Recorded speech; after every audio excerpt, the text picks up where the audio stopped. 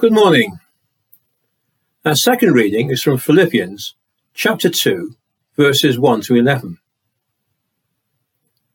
So, if there is any encouragement in Christ, any comfort from love, any participation in the Spirit, any affection and sympathy, complete my joy by being of the same mind, having the same love, being in full accord and of one mind.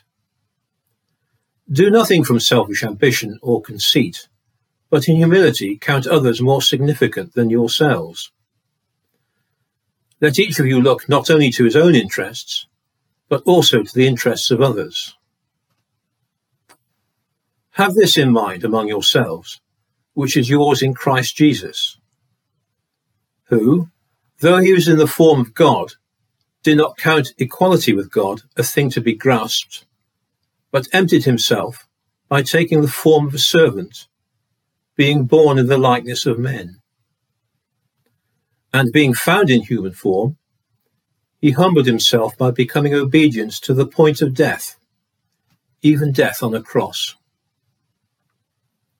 Therefore, God has highly exalted him and bestowed on him the name that is above every name, so that at the name of Jesus every knee should bow, in heaven and on earth and under the earth, and every tongue confess that Jesus Christ is Lord, to the glory of God the Father. Good morning. I wonder whether you've ever received a Christmas present that you didn't really want or didn't get to enjoy. I remember one Christmas unwrapping the gift of a microscope. I think my leaning's more towards humanities and the sciences were yet to be discerned by the givers of the gift. But my initial reaction, I think, soon showed my parents that this one was a fail, and it was quickly returned to the shop or passed on. I can't remember which. But it was an unwanted gift. Then there was the model train set. Too young to remember actually getting that one, but not too young to remember that I wasn't allowed to play with it. It was a model, not a toy, I seem to remember, and I have more memories actually watching it than I do of using it myself. And in that sense, it was an unenjoyed gift. Don't worry though, I do have plenty of memories of great Christmas presents and enjoying those very much indeed.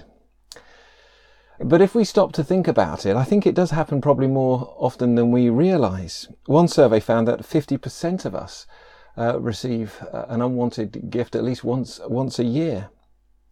And an unwanted or an unenjoyed gift is a terrible thing, both for the giver and for the recipient, especially when it is misunderstood.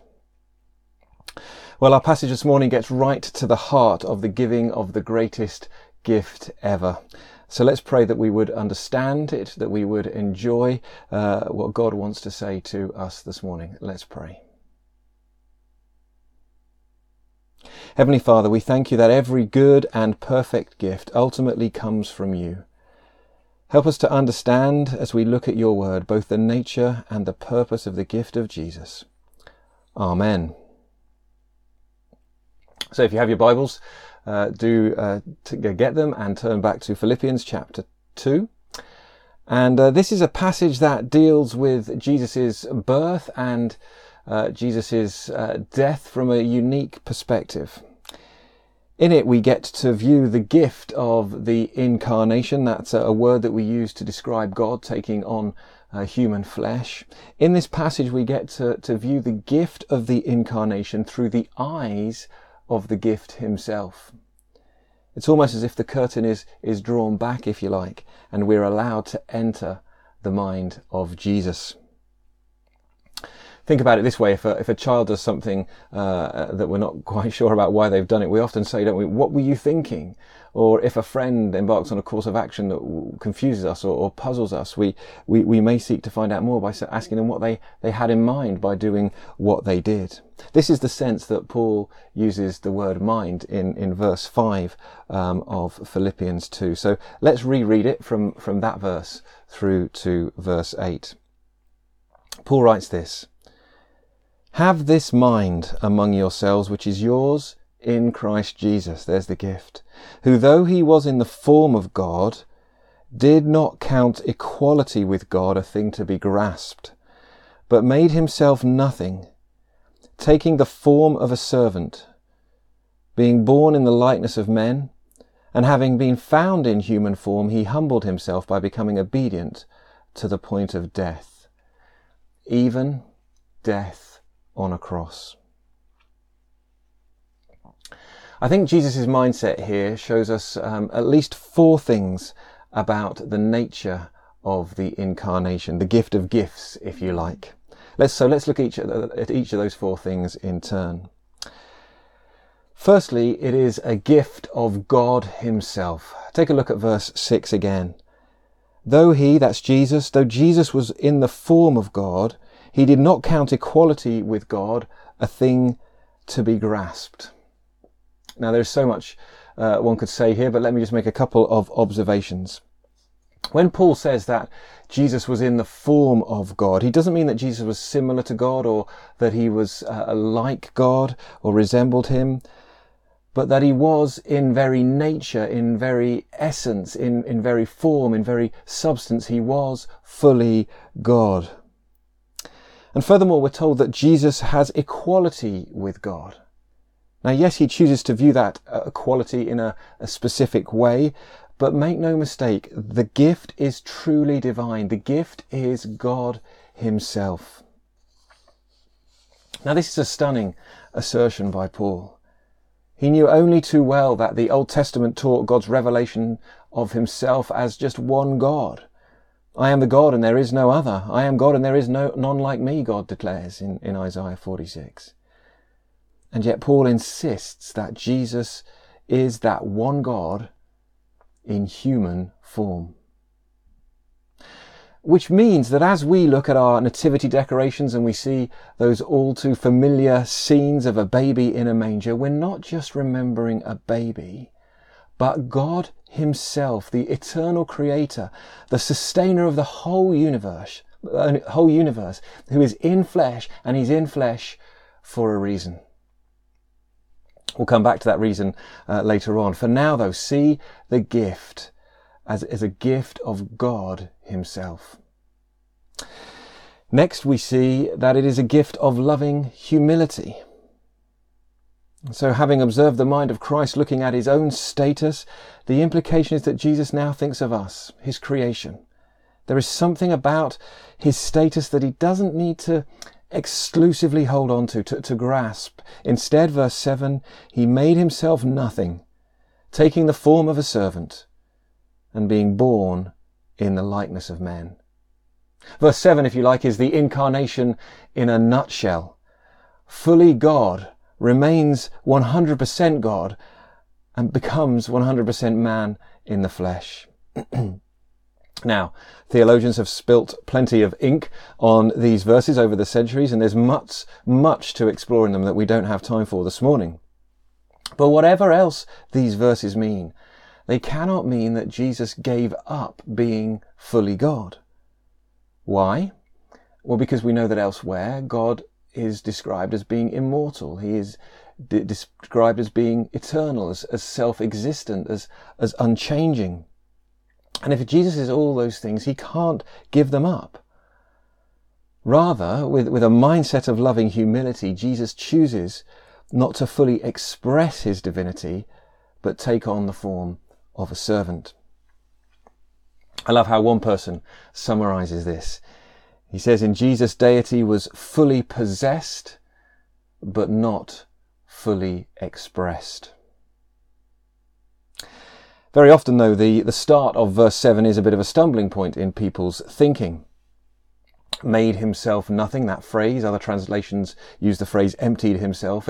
It kind of suggests a lessening, sort of a taking away from, if you like, Jesus' status as fully God. But that is not the case at all. If we read it carefully, we'll see that nothing is taken away from Jesus in the incarnation, but there is something that is added to Jesus in the incarnation, if you like, a human form. And it's an addition that gives the appearance of a lessening. Confused? Maybe an illustration will help. Imagine, if you will, that maybe this is true. Maybe on Friday you will open a present, and the present will be the gift of a wonderful, shiny new pair of colourful football boots. You lift the lid, you have a look, and there are these glorious, brand spanking new football boots.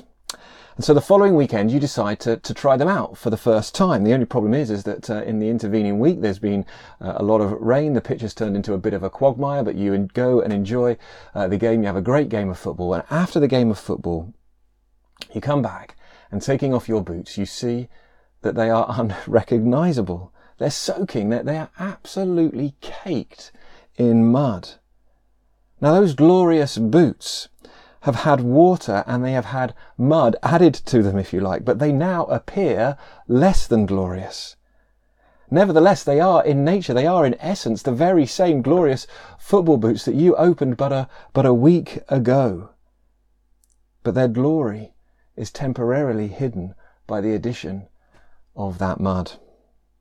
Now, as with all illustrations, this is far from perfect, but I think it does help us to see how, on the one hand, Jesus can remain fully God, he's fully divine, and takes on the mud, if you like, of humanity.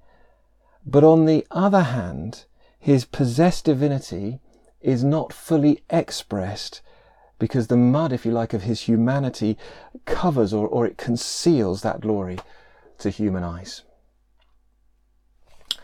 Folks, at the end of the day, this is all way really beyond our comprehension. We can only go so far. Quite how Jesus is 100% God on the one hand and 100% human on the other is a mystery. We won't understand it this side of glory.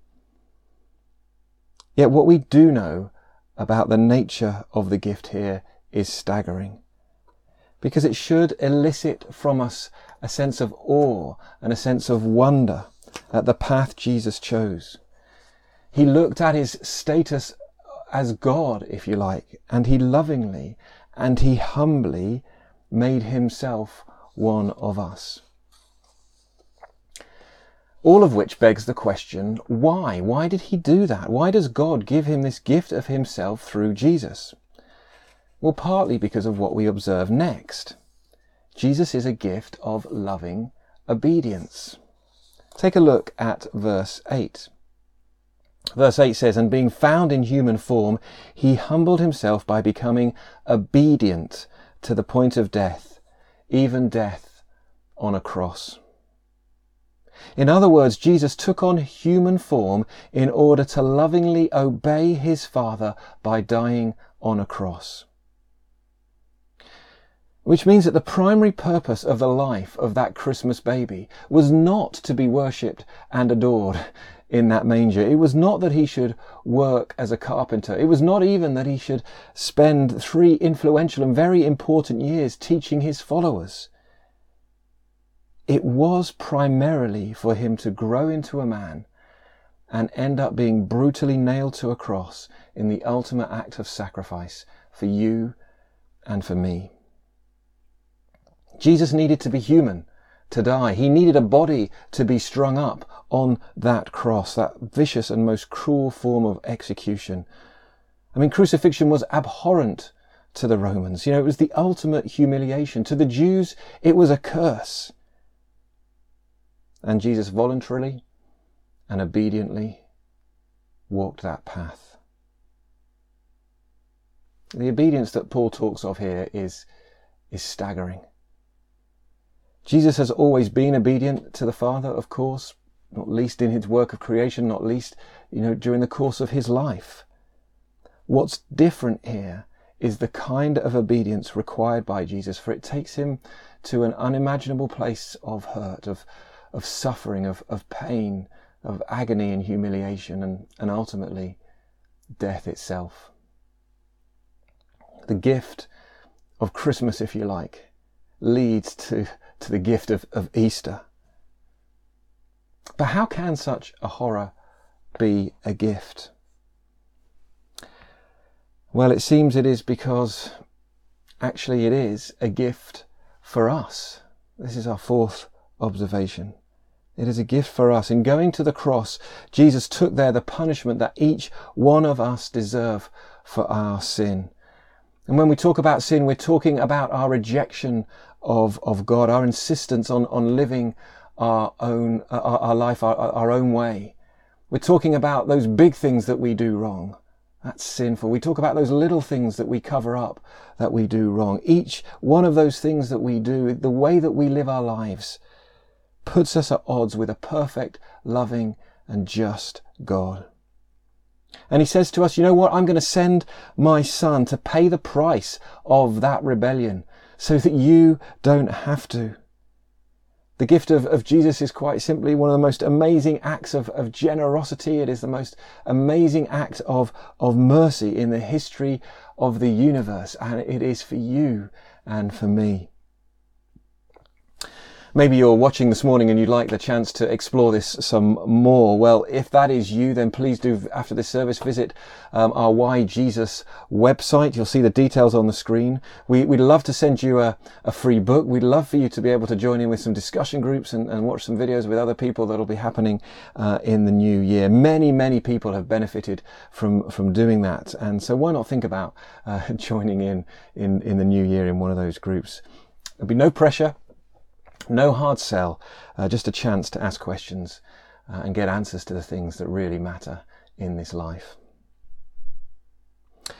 For the rest of us though, what should our response be to this gift this Christmas time? Well, before this is ever an example to be followed, I'd like to suggest that this gift is a wonder to respond to in our hearts. For the pre-incarnate Jesus occupied a position of the highest possible glory, the highest possible importance. To quote the popular hymn, he was rich beyond all splendour. He possessed all the majesty of heaven. He was loved by the Father. He was worshipped by the angels.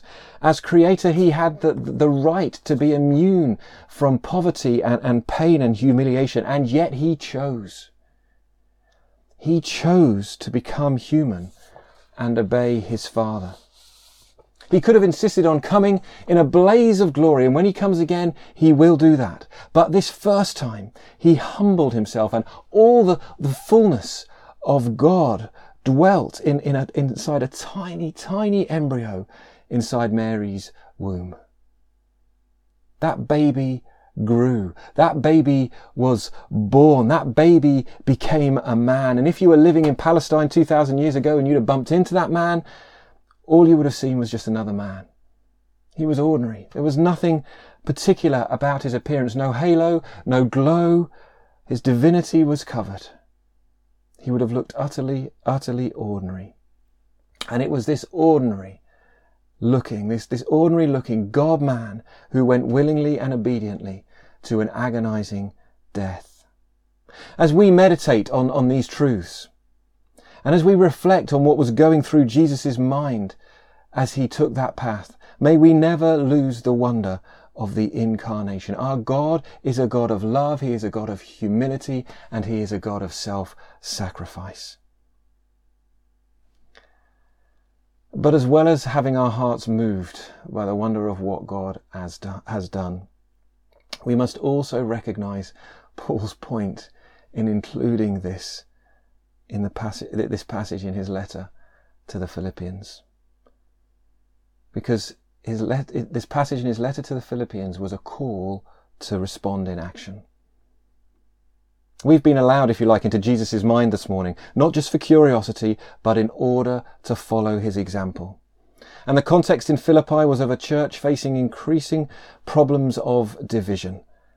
It seems as some were acting out of self-interest, some were acting out of preference, some were acting out of a desire for power and prominence. And sadly, the same is true today in the church. It's true today in our church.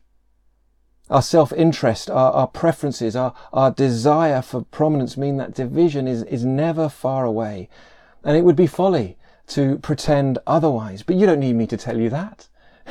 You already know that we have different opinions. We have different opinions on about our music, don't we? We have different opinions about our services. We have different opinions about how we respond to COVID. We have different opinions about our ministry areas, about leadership styles, about the decision making. There will always be differences. Paul's plea to the Philippians, and by implication to us, Jesmond Parish Church, down through the centuries, his plea to us is this: be like Jesus, church. Have the same mind as Jesus in giving yourself in humble, self-sacrificial service to each other, not pushing our own rights, not pushing for our own rights, but putting others, the rights of others, before ourselves.